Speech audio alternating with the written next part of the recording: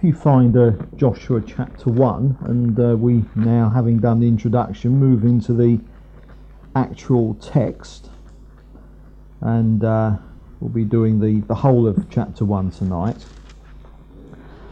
In this we're going to see three things. We're firstly going to see verses 1 to 9, the Lord speaking to Joshua. We're going to see what God says to Joshua. Then secondly, verses 10 to 15, we're going to see what Joshua then said to the people. And then lastly, in the last few verses, we're going to see what the people said to Joshua. So there's the three things. Right at the beginning, all right, we're right at the start of the story of the taking of the promised land. We're going to see what God says to Joshua, then what Joshua says to the people, and then what the people say to Joshua. And of course that order is incredibly important, because of course you can only pass on yourself to others what you have received first from the Lord. So Joshua had nothing to say to anyone until God had said something to him. And of course that must be the order in our own lives as well, and particularly in regards to leadership, because of course you can only exercise any kind of authority in the Lord to the extent that you yourself are under authority in the Lord.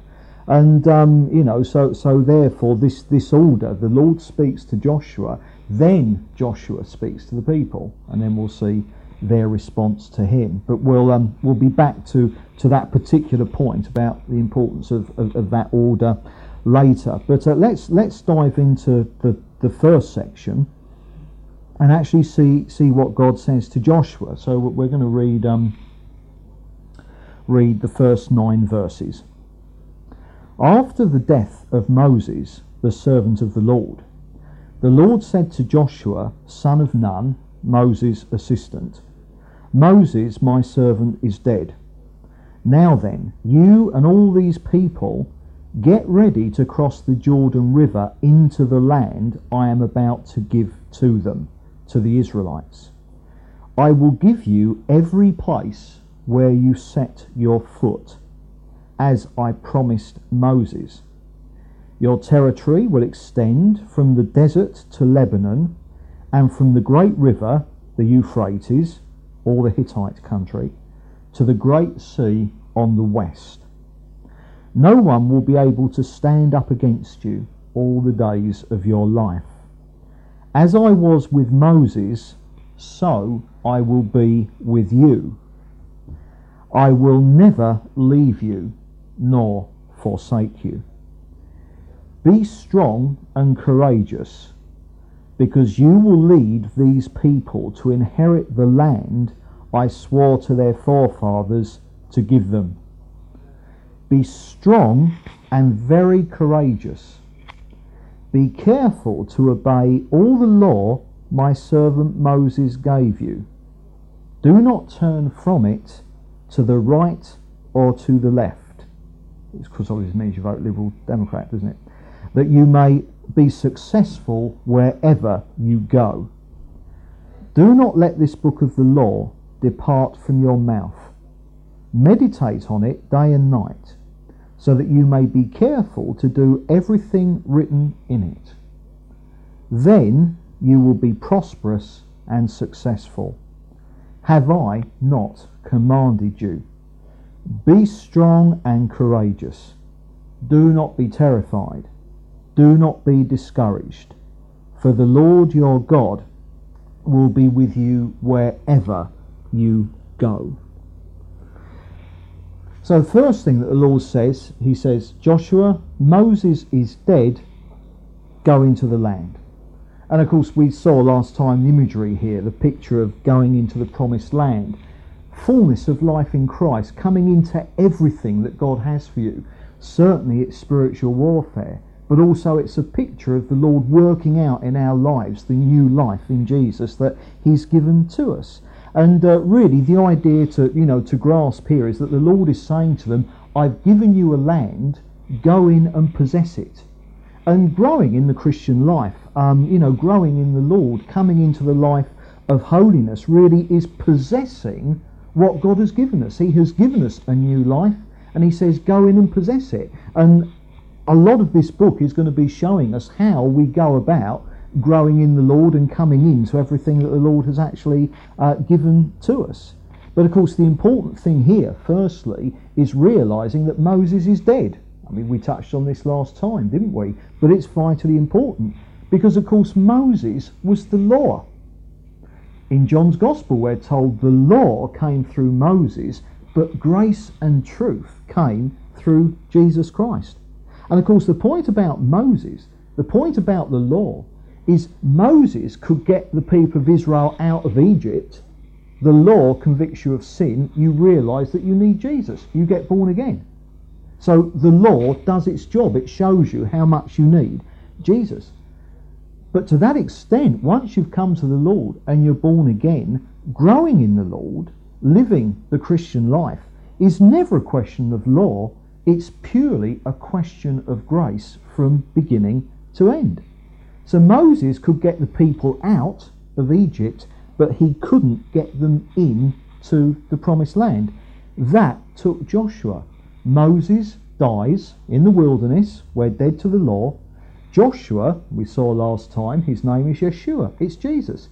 It's Jesus who gets you in. All right, the law comes through Moses, but grace and truth comes through Jesus Christ. And you see, the reason is that the law, if living the Christian life was to do with Moses, if it was to do with the law, that would all be our own strength, our own efforts. It would all be down to what we can do. But of course, as we're going to be seeing, here they're going into the promised land and God has given it to them. It's a gift. It's already theirs. They don't have to do anything to earn it. It's already there. All they've got to do is go and take it. And so in this book, we're going to be seeing, sort of like, well, how then do you get into the promised land? We're Christians, but how do we grow in the Lord? How do we actually get in? All right. That's the picture, Israel going into the promised land, pushing out the enemy as they go, and coming into the inheritance, the possession that God has given to them. So how is it, here's Moses, Joshua, still in the wilderness, about to go into the promised land. So how do we actually do it?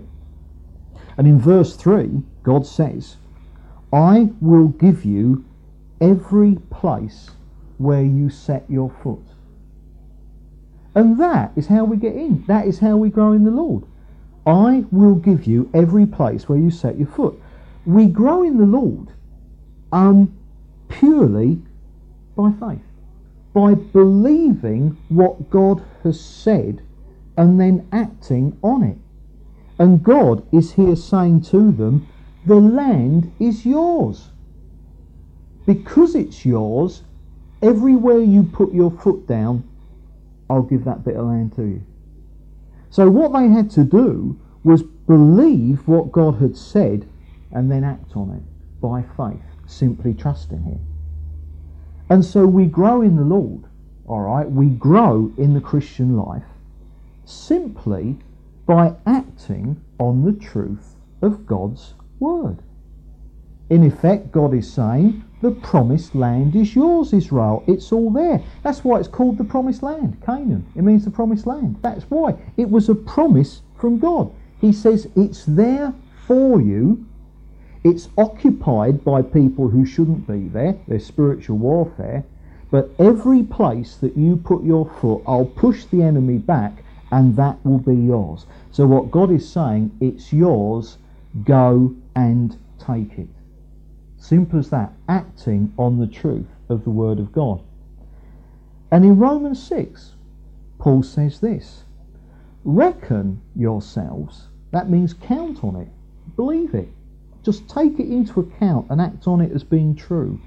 Reckon yourselves to be dead to sin, but alive to God in Christ Jesus. Now that is the truth. The moment that we were born again, we died to sin, and we have the potential to live the new life in Jesus and to live out of the new nature and not to live out of the old nature. That is simply a fact. And we grow in the Christian life as more and more we're enabled by the Holy Spirit to do precisely that, to reckon ourselves to be dead to sin and alive to God, so that day by day, in whatever situation we're in, we don't respond out of the old nature that we've died to, we respond out of the new nature that we have in the likeness of Jesus. And that's the picture. There's the promised land. You put your foot down on it, one step at a time. And God said, every little bit of ground you put your foot down on, responding in faith to me simply because I've said it's yours, every bit that you put your foot down on it, you will find that that will be yours. There will be victory as you do that in response to my word. And of course, this thing about putting your foot down, I mean, here they were literally, marching into a land in front of them. But of course, this whole language of putting your foot down is that of spiritual warfare. Remember the teaching of Jesus about, trampling on scorpions and snakes. Remember Jesus said, you will walk over all the power of the enemy. And Paul's argument in Ephesians is he says that Jesus has been lifted up and he's been, given the name over all names, and Jesus is absolutely at the top, up there in the heavenlies. All right? Now then, everything is under his feet.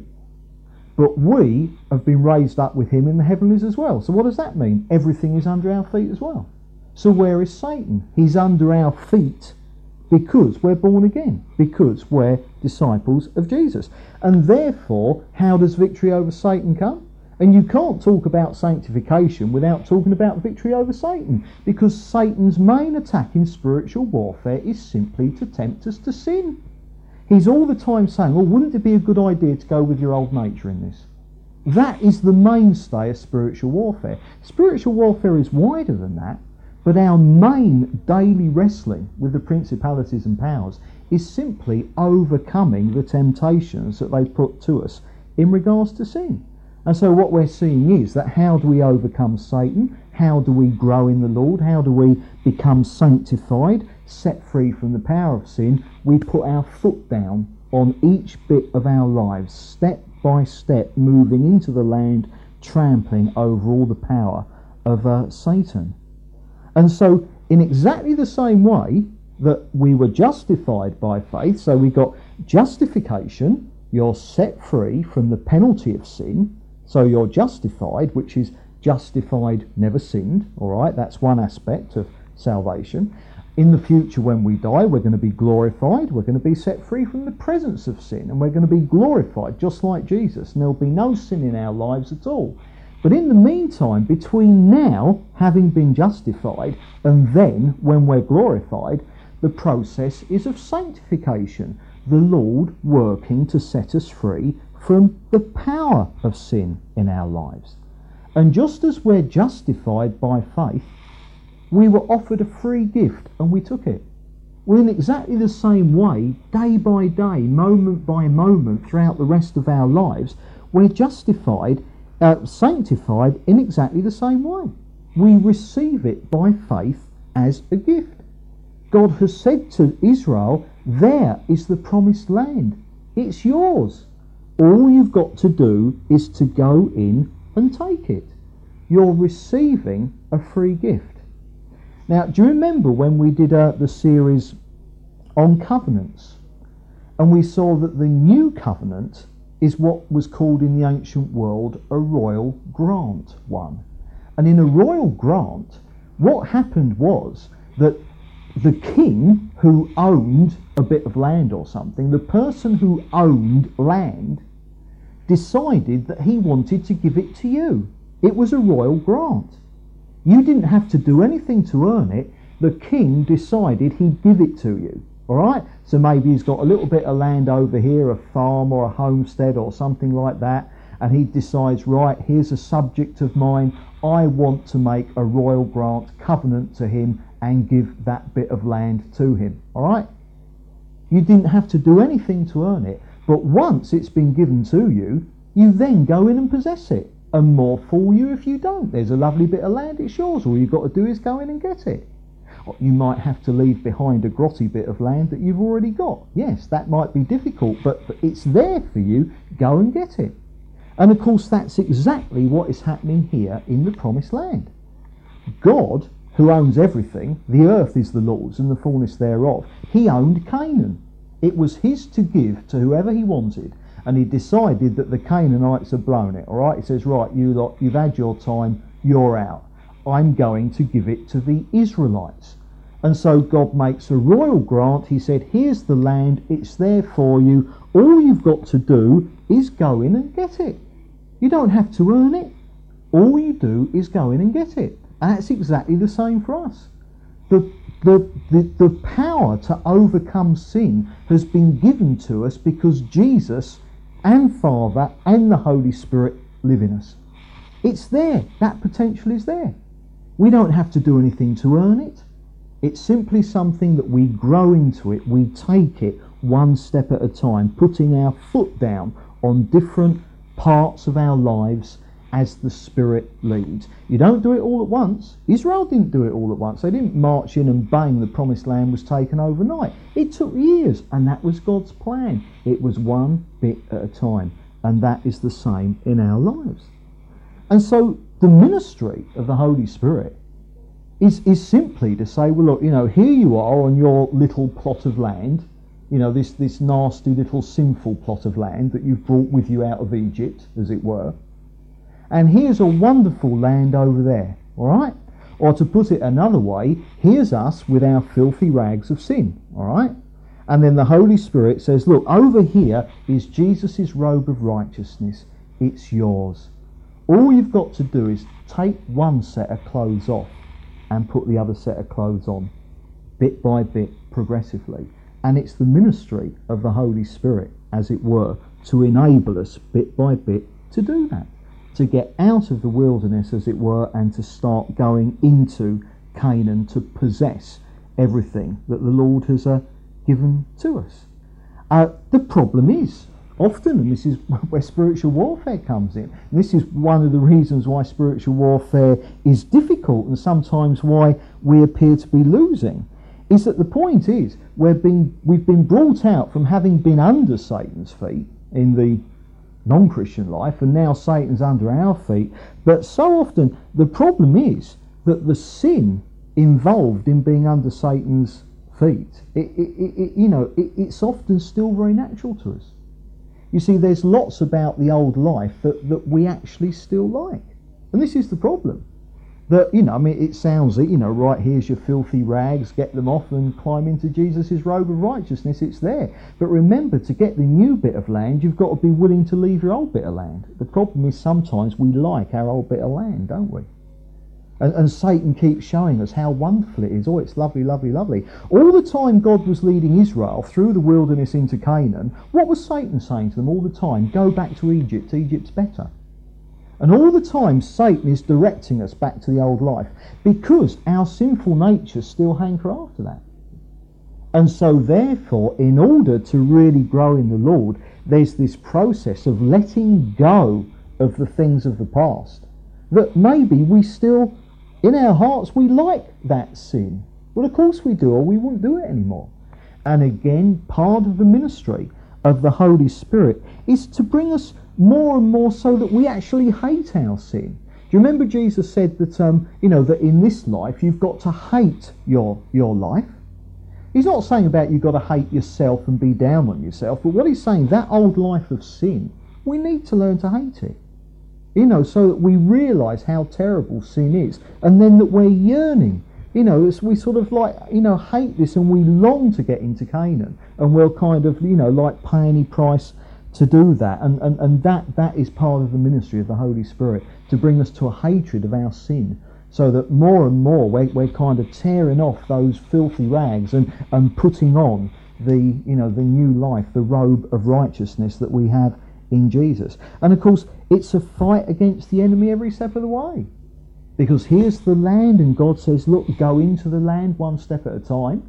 And it was there. But of course, every step of the way was contested by the Canaanites. Now the Lord has said, look, every time you put your foot down, don't worry about them. They'll be pushed back before you. I'll take care of them. But nevertheless, you've still got to face the enemy every step of the way. And it's a wrestling match. It's a constant daily battle. Hence Paul says we wrestle not with flesh and blood, but against the principalities and powers in the heavenly places, because the whole time they're trying to stop us making progress and to keep us in that old life and block our path as into growing in the Lord. And then in verses 6 to 9, that the Lord, having said, "Look, Joshua, there it is, go get it," the Lord then gives him various instructions as to how to go against, about this. Saying, right, okay, I've told you what to do, go in and take the land, it's there for the taking, one step at a time. Now this is what you've got to do in order to actually accomplish it, alright? And so in those instructions that the Lord gives to Joshua, we've got, as it were, our part in it. We've got the part that we have to play. It's a free gift. Holiness is a free gift. It's there for the taking. But nevertheless, we have to take it. It doesn't mean that we therefore we grow holy by our own efforts. It's a free gift. But the point is, if you've been given a bit of land over here as a free gift, it means you've got to walk away from the old bit of land that you're on at the moment. So therefore there is a something for us to do in growing in the Lord. It's not being sanctified by our works, by our struggles, by our efforts. But obviously there's something there for us to come into, so we've got to come into it. We don't just sit back and say, "Oh, right, Lord, okay, it's all down to you." We've got our part to play. And these things that the Lord says to Joshua constitute the part that we've got to play. And all these things that he now says to Joshua, they all concern the book of the law, which was simply how they then referred to the scriptures that they thus far had. I mean, up to this point, all they had were the books of Moses. I mean, Moses had finished writing the first 5 books of Moses, as it were. That's all they had. But the point is, it concerns the book of the law for us, which simply means the scriptures. It's all to do with the word of God that he's given us. And in verse 7, God says to Joshua, "Be careful to obey all the law." Now, that is simply God's way of saying to Joshua what a couple of thousand years or so later James wrote to some Christians when he said, "Be doers of the word and not hearers only." It's not just a question of reading the Bible and knowing the truth. Knowing the truth, you've got to act on the truth. But then, as we saw earlier, that's what faith is. Faith is acting on what is true. God has said, "There's the land, go and get it." Faith is when you start going to get it. Faith isn't saying, "Oh right, oh yeah, it's there for me," and then staying exactly where you are. Faith is active. It's stepping out in obedience to what God says. And so, therefore, we've got to make sure that we're not just hearers of the word, but we're doers of the word as well. But firstly, if we're to do, as it were, the book of the law, if we're to actually act on what God has shown us in the Bible, it presupposes firstly that we have understanding of what the Bible teaches. That's the first thing. So I mean, obviously it's no use not growing in knowledge of the scriptures. And this is why Bible study is so important. We've got to, you can't act on truth that you don't know. Therefore, all the time, in order to act on the truth, we've got to be growing in our knowledge of the truth. Now then, I say again, it's no use just growing in knowledge of the truth if you don't get around to acting on it. That would be stupid. But in order to act on it, you've got to be growing in the knowledge of the truth. So obviously, it's vital, therefore, that all the time we're growing in our knowledge of the Word of God. But having grown, or assuming that we are growing in our knowledge of the Word of God, which I hope we are, nevertheless, it's vital for us to make sure that we are acting on it. That it's not just knowledge, head knowledge, but that it's truth, that we're actively living our lives on and responding to it. If you go to 2 Thessalonians, just to give you an idea of a little thing that Paul writes, just give you the idea here. This is what Paul expected of Christians he wrote to, and we are among the Christians that he wrote to. 2 Thessalonians chapter 3 and verse 14. And look at this. He says, if anyone does not obey our instructions in this letter, take special note of him. Do not associate with him in order that he may feel ashamed. Now, I mean, that is just Paul's way of saying, look, we're not writing you these things for fun. We're writing you these things because this is the truth of God and this is what he wants, and you've got to make sure you're acting on it. I mean, obviously he's not talking about, we're all disobedient to the word of God, but he's talking here about people in the church who just doesn't matter. I don't care what the word of God is. They just completely, take no notice of it. He's saying, no, you've got to live in obedience to the things that we're writing to you. And so it is with us. Remember what Jesus said. He said, you shall know the truth, and the truth shall set you free. What is it we need to be set free from? The penalty of sin? No, we've been set free from that. The presence of sin? No, not down here. That's in the future. That's the other side of death when we're glorified. What we need to be set free from, and this is what this series is all about, is the power of sin. That's what we need to be set free from. How are we going to be set free? Well, it's going to be the truth that sets us free. Acting on the truth of God's word. And what is the truth of God's word? That in actual fact, we do not have to be in bondage to sin at all. God has given us a new nature. We died to sin. That's a fact. To the extent we believe in it and act on it, it will be the case. Trouble is, we still love the old life of sin. So the ministry of the Holy Spirit all the time bringing us to a kind of a hatred of that, so that more and more we love the ways of God and therefore put our foot down on various things. And then what you were so totally in bondage to in regards to sin, you look back and think, hey, there's freedom there.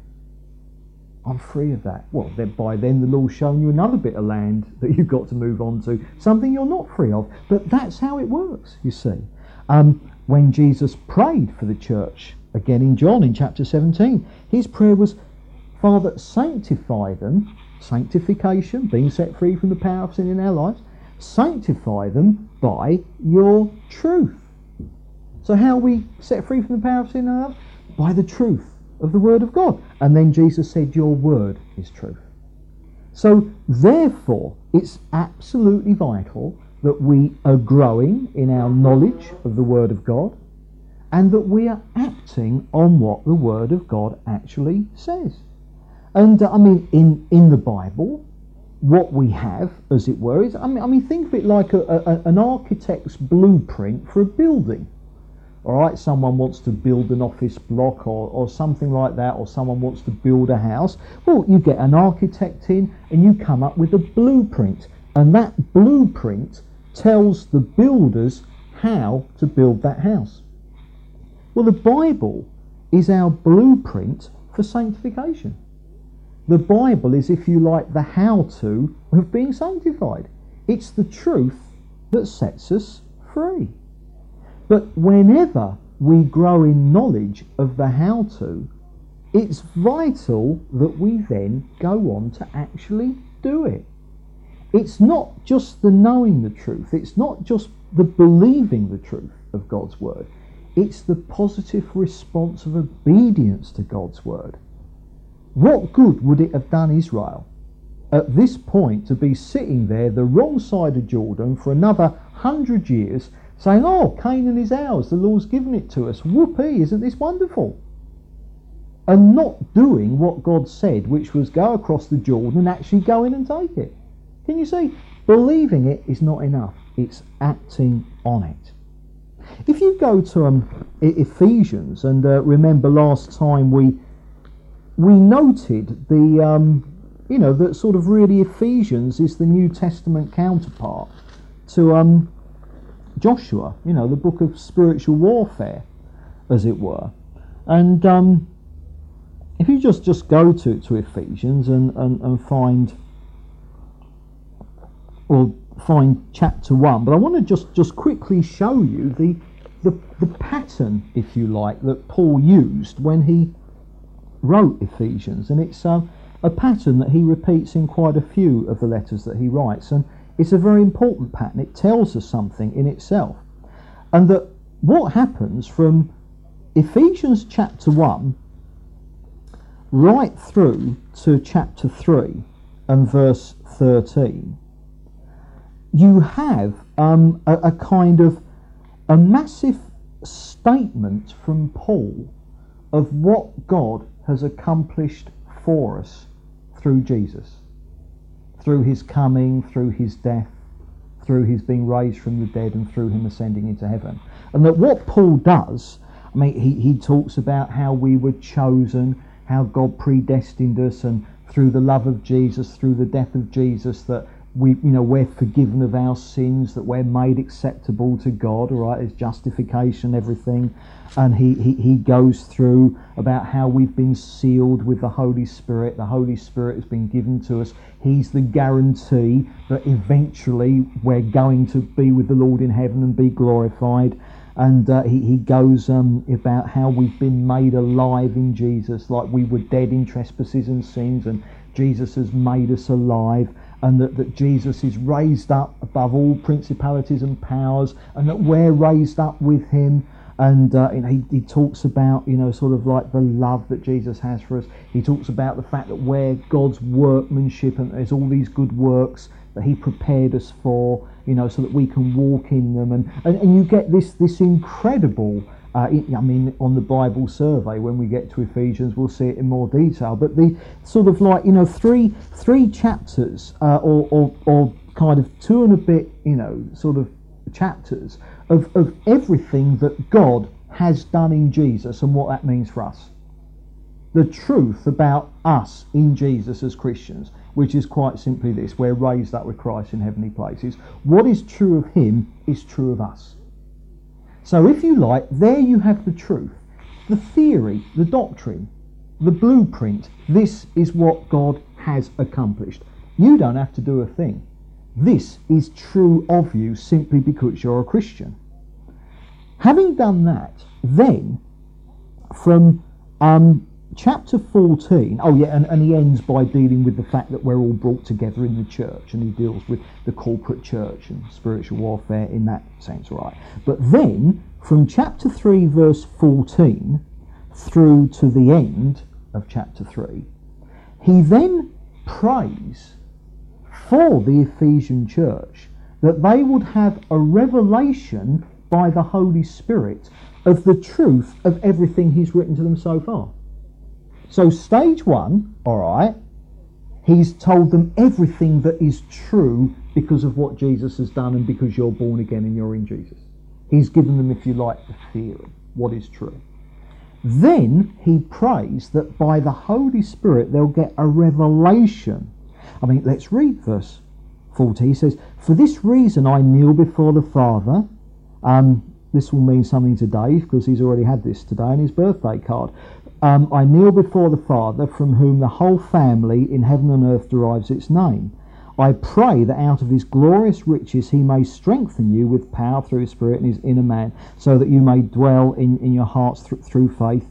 And he says, "I pray that being rooted and established in love, you may have the power, together with all the saints," because you can't do it on your own, it's got to be in the context of fellowship, "to grasp how wide and long and high and deep is the love of Christ, and to know this love that surpasses knowledge, that you may be filled to the measure of all the fullness of God." And he's praying, look, everything I've just written to you, now I'm praying that God will give you a revelation of it, that you'll realise the truth of it. It won't just be head knowledge, but the Holy Spirit will do something, and that this truth will, as it were, illuminate you, like a light bulb. It will light you up, that this truth will drop from the head into the heart and cause you to actually then to be obedient, okay?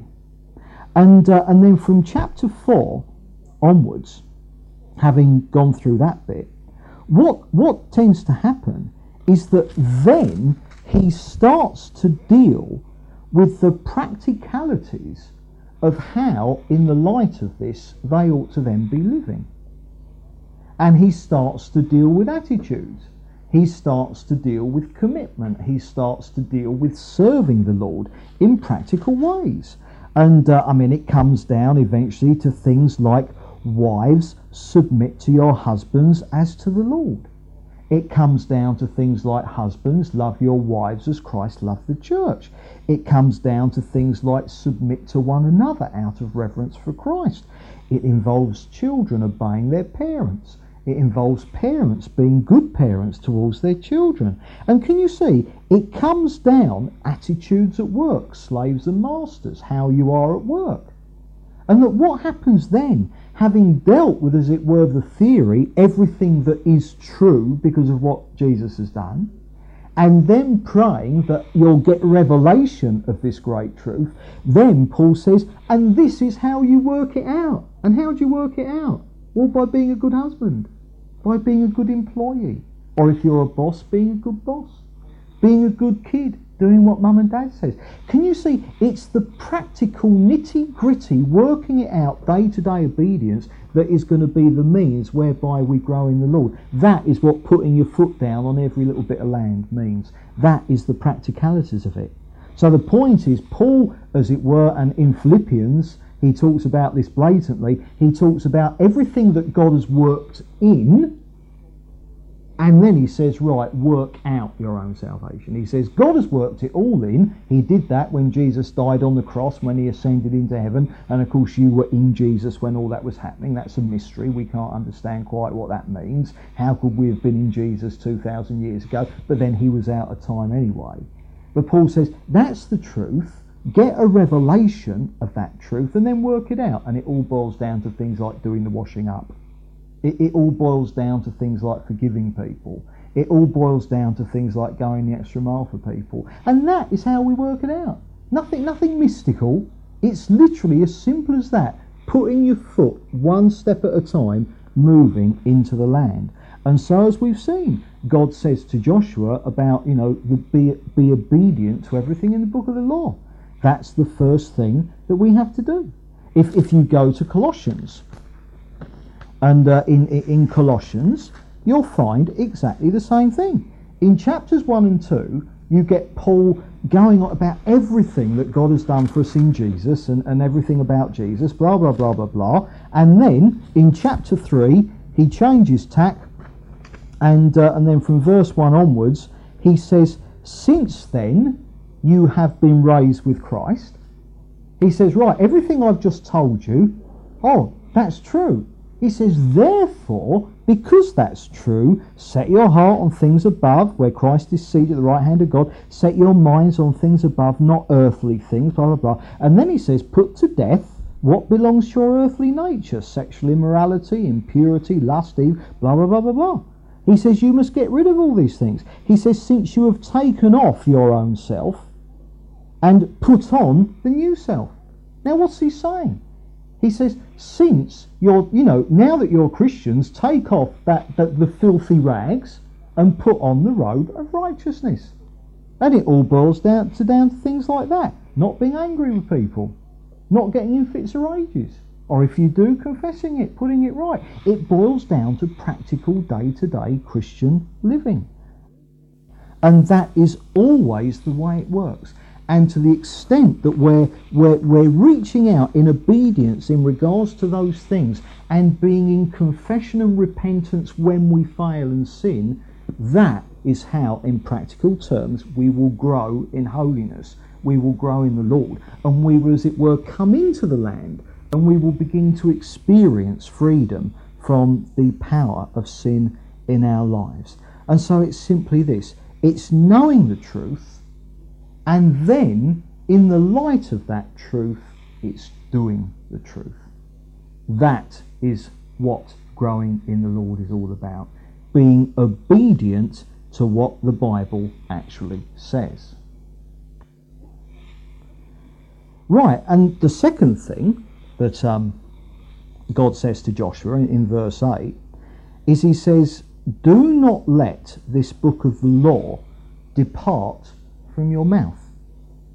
Now, this is the second area where we've got to be doing our bit in growing. And it's all to do with speaking the truth. It's all to do with verbally expressing the truth. So we've seen behaviour, but now it quite specifically deals with our mouths. And this is important because, of course, Jesus said that out of the mouth comes the heart. This is the point. I mean, King David, said, Lord, put a guard over my lips, and we need that guard to be there. But it is important that the book of the law, that the scriptures, doesn't depart from our mouths. That we're not just believing the truth and acting on it, but that as part of our acting on it, that we're verbally expressing it. That truth becomes part and parcel of our lives. And it's interesting that in Old English, and you get this in the Old King James Version, that the actual word conversation, all right, is used as the English translation for the Greek word behaviour. So that in the King James Version, the word conversation is synonymous with the word behaviour, and also with the word citizenship. So that you've got this idea of how we ought to behave. Well, the Old English, that was conversation. Your conversation wasn't just how you spoke; it was how you lived. But your citizenship, and of course, in the days of the British Empire, every Englishman represented England, didn't they? And so, therefore, the way you lived was a statement about Britain. Therefore, citizenship was your conversation. Can you see? Your conversation was the way you lived. And that the idea here is that you are what you say. That what is really in the heart is actually going to come out of the mouth. It's like if, sort of say that there's something and, that the Bible says and you're doing it. Well, that's great. You're obeying the Bible. But there are times when we can be doing that, but our mouths are actually giving us away because it's being done with maybe snide grumbles coming out of our mouths. Can you see what I mean? Oh, well, I will do it. Oh, because it's expected of me. Can you see? That was the problem with the Pharisees. They at many points were doing the Word of God, but their hearts were not one with what they're actually doing. And often it's what we say that is the giveaway there. We are what we say. Out of our mouths will come what the heart is full of. And so therefore it is important that we make sure that, as it were, the book of the law, the scripture, doesn't depart from our mouths. It's interesting that in Romans chapter 10, Paul actually says, confess with your lips that Jesus is Lord, and believe in your heart that God raised him from the dead, and you shall be saved. And that's interesting, isn't it? Our inclination would say, well, believe in your heart that God raised him from the dead, blah, blah, blah, blah, blah. But Paul says, no, not enough. Confess with your lips that Jesus is Lord. Because that confession with lips is the part of the outward proof that the believing in the heart is actually genuine. Because we can kid ourselves about what's going on in our hearts. What comes out of our mouth settles what's going on in our hearts. This is why you don't have to be a mind reader to know where other believers are, isn't it? Just listen to them. You see? We can try and kid ourselves and other people, but our mouths always give us away.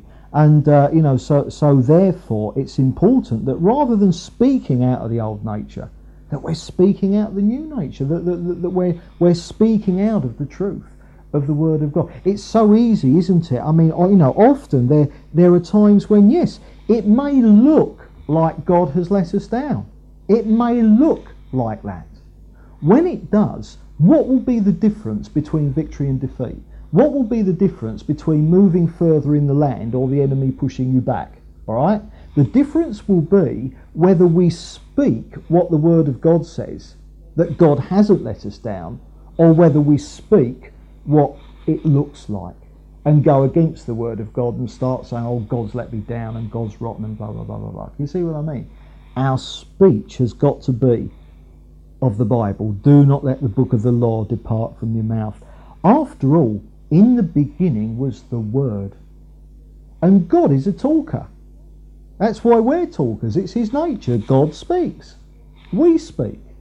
But my goodness, let's make sure we're speaking what the Lord is speaking rather than what Satan wants us to speak and what the world wants us to speak. And this is one of the reasons why there's so much emphasis in the Bible about, for instance, let no filthy talk come out of your mouths. Do not lie to one another.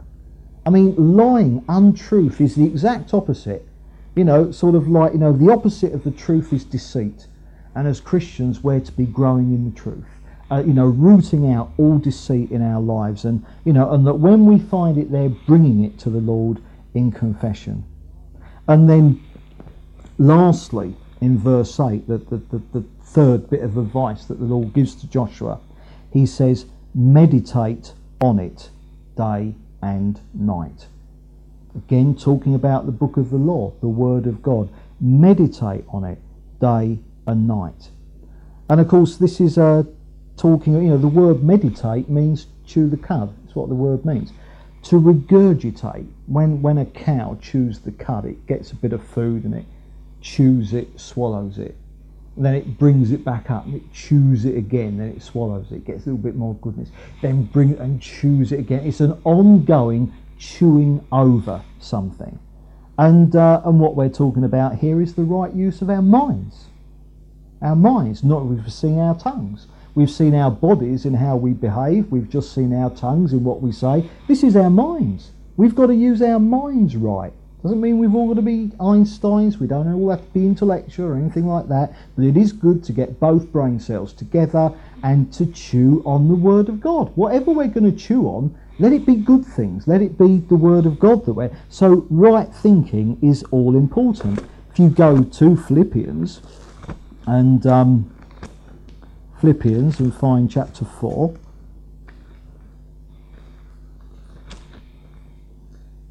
Philippians and chapter 4. Philippians 4 and verse 8.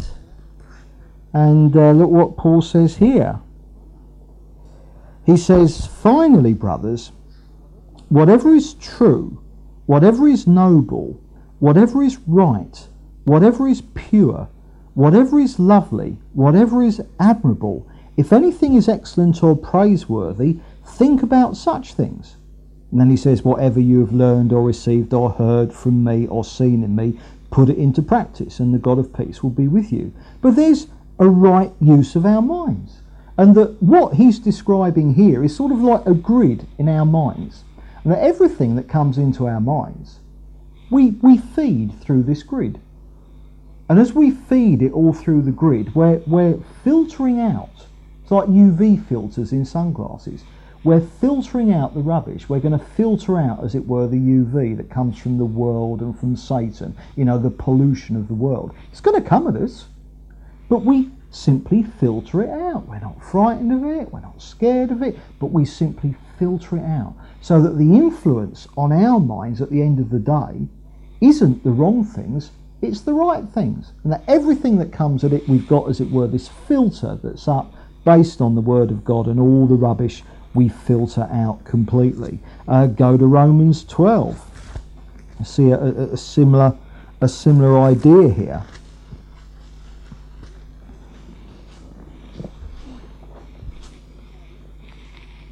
And it's quite interesting again here, because what I was saying earlier, the pattern that Paul used when he wrote Ephesians and then Colossians, what you've basically got in Romans chapter 1 to 8, you have the fullest, most systematic outline of the truth of the gospel anywhere in the Bible. So Romans 1 to 8 deals with what salvation is all about. Then in chapters 9, 10 and 11, Paul deals with how this relates to Israel and how it relates to all the nations of the world, and that it deals with the sovereignty of God and his choices, and how he's in control of all the nations and absolutely everything. So in many ways in Romans from chapter 1 to 11, again you've got the theory, the truth of the gospel, sort of like as it relates to various things, all right. Then in chapter 12 you get the pivotal verse, and now Paul starts to talk about how Christians behave. So that by the time you get to Romans chapter 13, he's saying, look, obey the civil authorities. Here's the truth of the gospel. Wow, that is so spiritual. Praise the Lord. Right, how do I grow in it? Well, obey the speed limit. You see how practical growing in the Lord is. This is what it all boils down to. And in Romans 12, look where he starts. He says, therefore I urge you, brothers, in view of God's mercy, to offer your bodies as living sacrifices. So he's saying you're dead, but you're alive. A sacrifice was killed. And he's saying, look, you're going to be living sacrifices. So he's saying, look, you're living dead things. Well, what does that mean? Well, you're alive to Christ. You're dead to the old nature. You're a living dead thing. You're a living sacrifice, all right? He says, holy and pleasing to God. This is your spiritual act of worship. Now then, yes, we can, praise the Lord and sing in choruses and praying, and that is all absolutely great. That's genuine worship. But if it's not undergirded by this living sacrifice, it can be very close to being so much humbug, all right? And then he goes on to saying, do not conform any longer to the pattern of this world, but be transformed by the renewing of your mind.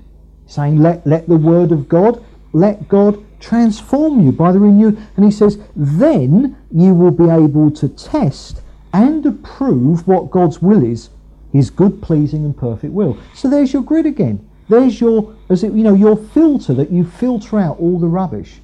But how do we do that? It's this ongoing submission to the Lord and obedience to his word. And so here we're seeing meditating on God's truth day and night, our minds surrendered to him, and right use of our minds. It doesn't obviously mean that we've got to be actively thinking about things scriptural 24 hours a day. Of course not. It's not saying like every area of life God is involved in with us. All right. But it means that in all our thinking, like if you're at work, you're not meant to be at work all day thinking about the Lord. You're at work thinking about your work or whatever. But what this means is that you approach your work with a mind that's being renewed so that you're the worker that God wants you to be. Do you see what I mean? You're filtering out all the dodgy deals. You're not taking the paper clips home at night. You're not, slagging the boss off. Or it might not be the boss, slagging that quiet bloke over in the corner. You're not slagging him off with the others. You're the nice guy. You're approachable. You'll do your job. But you won't be officious.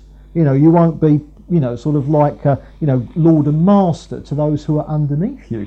You'll be over them if that's your job. Yes, you'll tell them what to do if that's your job. But it will be with respect for them as human beings. Can you see? And so, therefore, in every situation we're in, it's applying a transformed mind so that all the time the rubbish is being filtered out and that it's the truth, it's the mind of Christ, as Paul says in Corinthians, that actually comes out of us. And that by thinking through the Bible, we can actually think through the mind of Jesus. Jesus lives in us. And therefore, Paul says we have the mind of Christ. And so we need to be renewed in our minds so that, as it were, that's what is meant here by when God says to Joshua, meditate on the book of the law night and day. Chew it over, regurgitate it. Be active mentally. There's nothing passive about being a Christian.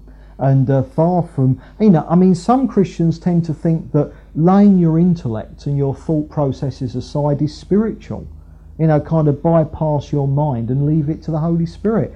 That is not what the Bible says in any way at all. We must all the time be bringing our minds to bear on every situation we face and bringing the truth of the Word of God to bear on that situation. We need to be very active. God doesn't want us to be active above our mental level. If it's beyond you to struggle with the mysteries of predestination, then don't struggle with the mysteries of predestination. Just accept it because the Bible says it. And accept that we've got free will as well because the Bible says it. And don't bother about the fact that they don't seem to tie up. You don't have to be mentally more than you are. God hasn't called me to be a marathon runner. Just hasn't given me the right physique. The point is, don't think that in this renewing of your minds that we've all got to become budding Einsteins. We don't. We don't have to all be Bible teachers or deep Christian thinkers in any philosophical sense, but we've got to apply our minds to the full.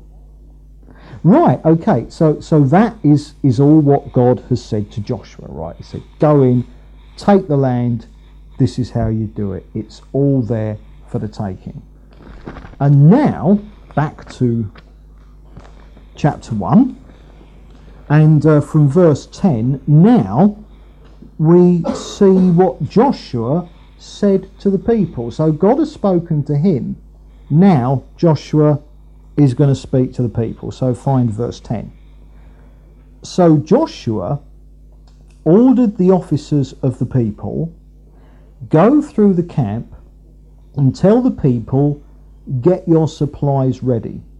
3 days from now you will cross the Jordan here to go in and take possession of the land the Lord your God is giving you for your own. But to the Reubenites, the Gadites, and the half-tribe of Manasseh, Joshua said, remember the command that Moses, the servant of the Lord, gave you. The Lord your God is giving you rest and has granted you this land. Your wives, your children, and your livestock may stay in the land that Moses gave you east of the Jordan, but all your fighting men, fully armed, must cross over ahead of your brothers. You are to help your brothers until the Lord gives them rest, as he has done for you, and until they too have taken possession of the land that the Lord your God is giving them. After that you may go back and occupy your land, which Moses, the servant of the Lord, gave you east of the Jordan towards the sunrise. I'll explain that in one moment. But now Joshua speaks to the people. Again, we saw this right at the beginning of the talk tonight. He didn't speak to the people until God had spoken to him first. Now we're back to that pattern.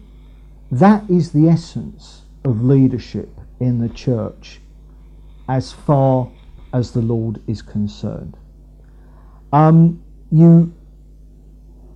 Leadership is leading people into where you have already been with the Lord. You can't lead other people where you yourself haven't been. Do you remember with Moses?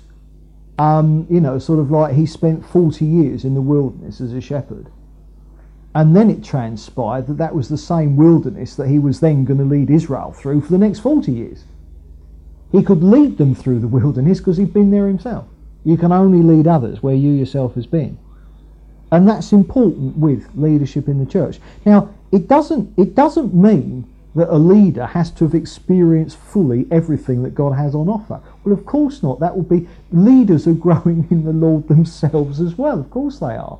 But it does mean that substantially they're ahead of those that they're leading, in the sense that they're bringing them through situations that they've, as it were, already faced and have been in with the Lord. And so the point is, you can only pass on, as it were, to other people what you yourself has received from the Lord. And we see that here with Joshua. And, it's no use trying to lead people or disciple people if it's purely head knowledge. Because at the end of the day, we saw that verse just a few moments ago, didn't we, where Paul says in Philippians, whatever you've heard and seen in me, that do. Because the point is, it's no use being a leader in a church if your teaching is one thing, but your life is another. So, but the point, it's no use, as it were, being absolutely brilliant at doing Bible studies on how important it is to forgive people. It's no use doing that whatsoever if the people in the church know full well that over the years they've known you, they know that you have a job forgiving people and that you don't forgive people. I mean, your life has got to fundamentally be living up to what you're passing on to. So that a leader within reason, we're not about leaders being perfect. No one is sinless, but Paul said, whatever you've heard and seen in me, that do. So can you see the point? You can't lead people into places if you're not actually, sort of like close to the Lord to whatever extent in those areas yourself. You can't teach other people to forgive those who sin against them if you don't forgive those who sin against you. It's no use, sort of like teaching, people what the Bible says about peace, for instance. If you're flying off the handle all the time, you just couldn't be taken seriously as a leader, could you? And indeed, fits of rage, flying off the handle, is one of the things in Paul's teaching that prohibits someone being a leader in the church. So what we're seeing here is that for leadership, you've got to make sure that the order is right. You can only lead others where you yourself has been.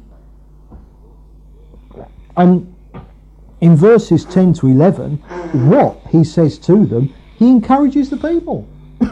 He says, right, 3 days from now, we're going in to take the land. Boom, boom. It's there. It's there for the taking. Now then, what's happened? God has encouraged him.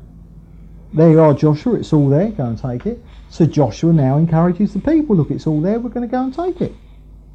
He passed it on down the line. Now, God is a God of encouragement.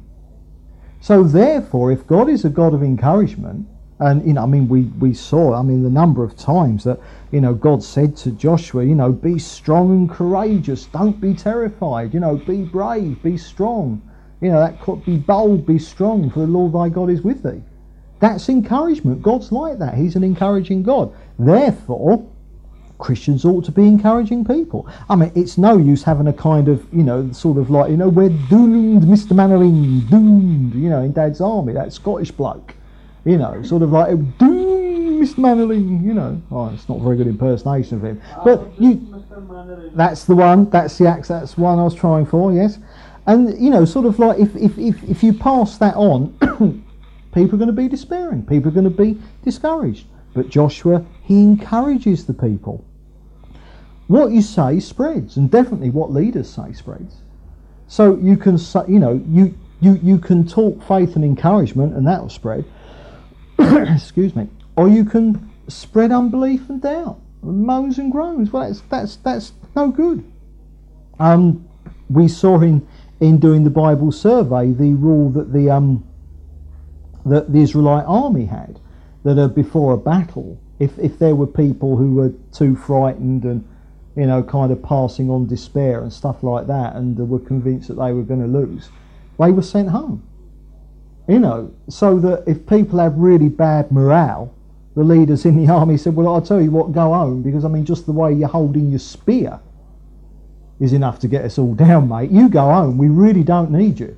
Give me one soldier who's trusting the Lord and willing to fight, rather than 100 who are just there. Your knees might be knocking. You might have fear, but you're trusting the Lord. You're overcoming the fear because you feel the fear, you feel the trepidation, but you're a warrior and you're trusting the Lord. But if it's sort of like a we're doomed Mr. Mannering scenario, then it's far better that you go home, because unbelief and doubt will spread the same as faith and encouragement will spread. And of course we've got to make sure that it's faith and encouragement that we spread. And then you get this bit that Joshua then addresses this the thing with the Reubenites and the Gadites and the half tribe of Manasseh. And again, you'll remember when we did the Bible survey in the Old Testament that as they ended the wanderings in the wilderness for the 40 years, where they're settled at the moment, where this is actually taking place, this was like, as it were, the wrong side of the Jordan. They were going to go across the Jordan into the promised land. This is like the other side. So it's virtually the verge of the wilderness, just where the wilderness meets the extremities of Canaan. And the tribe of Reuben and Gad and half of the tribe of Manasseh, what they thought is they said, hey, this is really nice here. And they sort of thought, this is great. We could really do something with this. And what they did is they approached Moses and they said, look, Moses, could we have the land this side of the Jordan? Rather than going over, can we have it here, because it's really nice? And what Moses agreed with them is that they could do that, no problem. But that it did rather look as if they were just wanting to get out of having to fight the war in Canaan. Can you see what I mean? We'll stay here because it's easy. No warfare here. And so in the light of that, what Moses arranged with them, he said, look, you have this land here, no problem, but you can only, set your wives and your children and all your flocks up in it, but when the battle for Canaan goes on, you have got to be in there fighting the battle. And you can only go back or come back to this bit of the land when you finish the battle with the other tribes to get the main block of Canaan. And that was the arrangement that Moses said. So these 2.5 tribes, they wanted to stay, as it were, technically the wrong side of Jordan. And Moses agreed and said, yes, you can, that's no problem, but the warfare, the other side of the Jordan, you've got to play your part in that first. And then it wasn't a skive. Can you see? It could, just in case they were after, I'll have the easy bit and then we won't have to fight. And so what you've got here, and again, this is very much part of leadership, is that Joshua holds them to the deal they made with Moses. So the fact that Moses was dead wasn't going to get them out of their agreement. There's no indication they wanted to get out of the agreement. They were quite happy. But the point is, Joshua had to hold them to the agreement and to make sure that they realised that even though Moses was gone, their men were still going into the affray across the Jordan into Canaan. And so it's important that leadership is there. Certainly to encourage and to bring people on, yes. But also there's a duty on leadership to make sure that everyone is pulling their weight. Joshua wasn't going to let these guys get out of their responsibility. No indication that they wanted to, but there was the chance, and so Joshua was straight in there making sure that they knew that the arrangement still held good. And so leaders have got to make sure that everyone's pulling their weight. Now, you mustn't expect people to pull more weight than God's given them grace for. You don't expect a little donkey to bear the same load as a whacking great big camel. And we're all different. But the point is, to the extent of the grace that God has given us, weaker brothers and all, it's the job of leadership to make sure that everyone is pulling their weight, because there's the danger that if people aren't, they're dragging others down, and that's not on.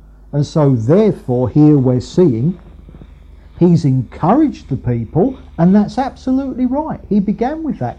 God began by encouraging him. Look, Joshua, here it is. Go and get it. I've given it to you. Now here's what I expect of you. See? Because again, in the covenant series, we saw that with a royal grant, in a covenant like that, although you got it for nothing, it was a free gift. Once you entered into it, it gave you responsibilities. You got into this new bit of land, and you've got a new bit of land to look after. So the point is, God is saying to Joshua, look, okay, it's there. It's a free gift.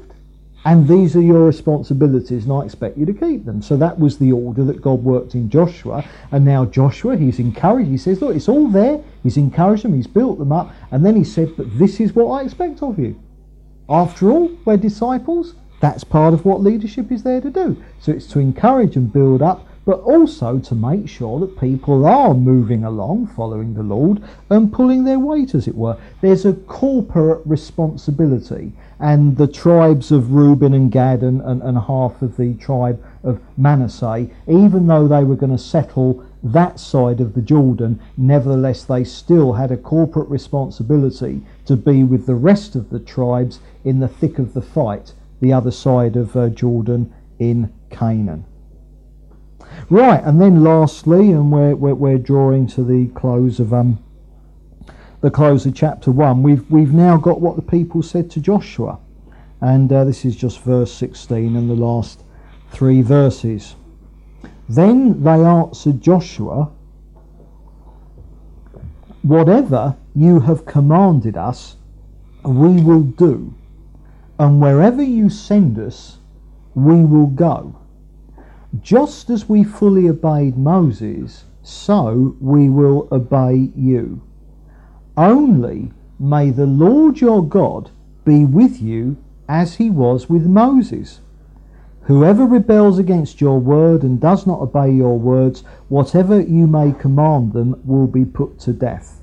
Only be strong and courageous. Now this is right response to leadership.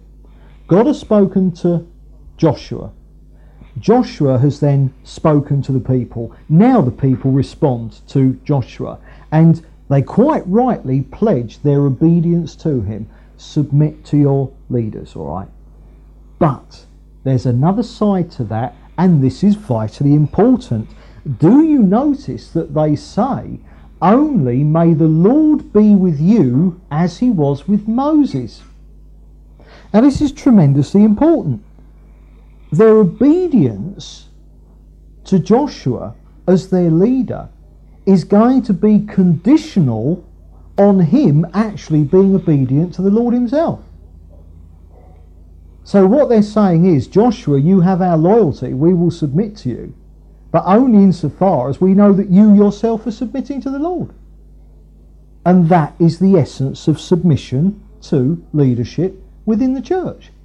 There is no unconditional submission to leadership in the Bible, except the leadership of Jesus himself. We are all unconditionally surrendered to Jesus. Whatever he says goes. But when it comes to leadership in the church, as indeed leaderships, in a civil sense, the government, you submit as long as it doesn't go against what God himself wants. And so what we've got here is that the people understanding properly. Joshua expects them to follow because he is the leader. But the people expect Joshua to lead them properly. And that's the right way. Can you see?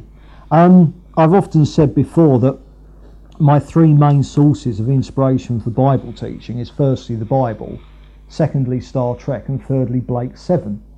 And there's a really brilliant bit in Blake 7 that illustrates this so well. And you'll remember that in Blake's crew, because Blake was the leader, wasn't he? On the spaceship, he was like the captain, and they were a rebel band, weren't they? Fighting against the Federation and all that.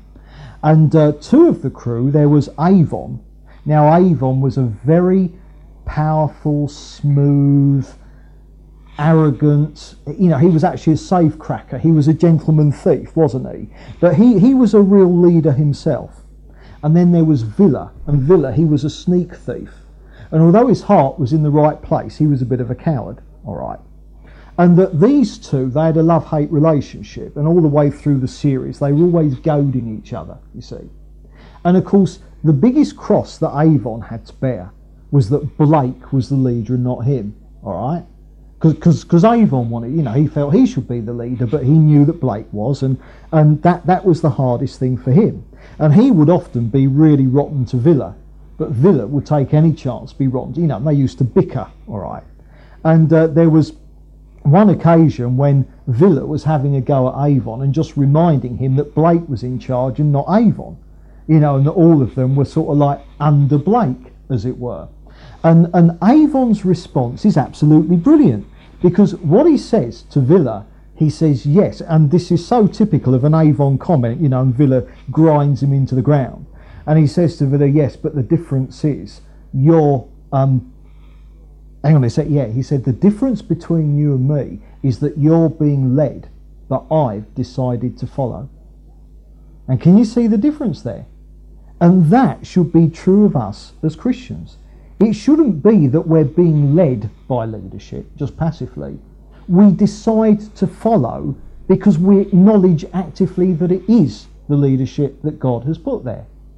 So the point is, Avon was right. Villa was being a little bit weaselly there. We're all under Blake. And Avon says, yeah, but you're just being led. I've decided to follow. And that was Avon's integrity in the situation. And he was actually quite right in saying that. And in churches or whatever it is, don't be led, but test the leadership. And if the leadership passes the test, then decide to follow. That's tremendously important. So there's a conditional submission to leadership, but there does need to be the right attitude of submission to leadership, as long as the leadership is proving itself in an ongoing way to be godly and biblical leadership. And notice as well that they encourage Joshua. They say, only be strong and be courageous. And so they commit themselves to him, all right, but they encourage him. And I mean, you know, Joshua's just a man. Leaders in the church are just men. They need that as well, the same as anyone else. And they get down, they can be unsure of themselves, blah, blah, blah. So it's good to encourage leaders. We're not talking about bootlicking. We're not talking about being yes men, you know, kowtowing around leaders in the church. Oh, yes, or bowing and scraping. Not what we're talking about at all. You know, it's important that if a leader maybe just needs correcting, that you're free to correct that. That's right. That's absolutely right and proper. You know, but don't forget to encourage. Joshua needed it. We all need it. And so what we saw was that God encouraged Joshua, then Joshua encouraged the people, and then the people encouraged Joshua back. And when you've got that situation working amongst God's people, then you really do have a wonderful setup, and all the channels are open for God to move and to have his way among his people. Right, next time we move on to a spy story and the spying out of the land.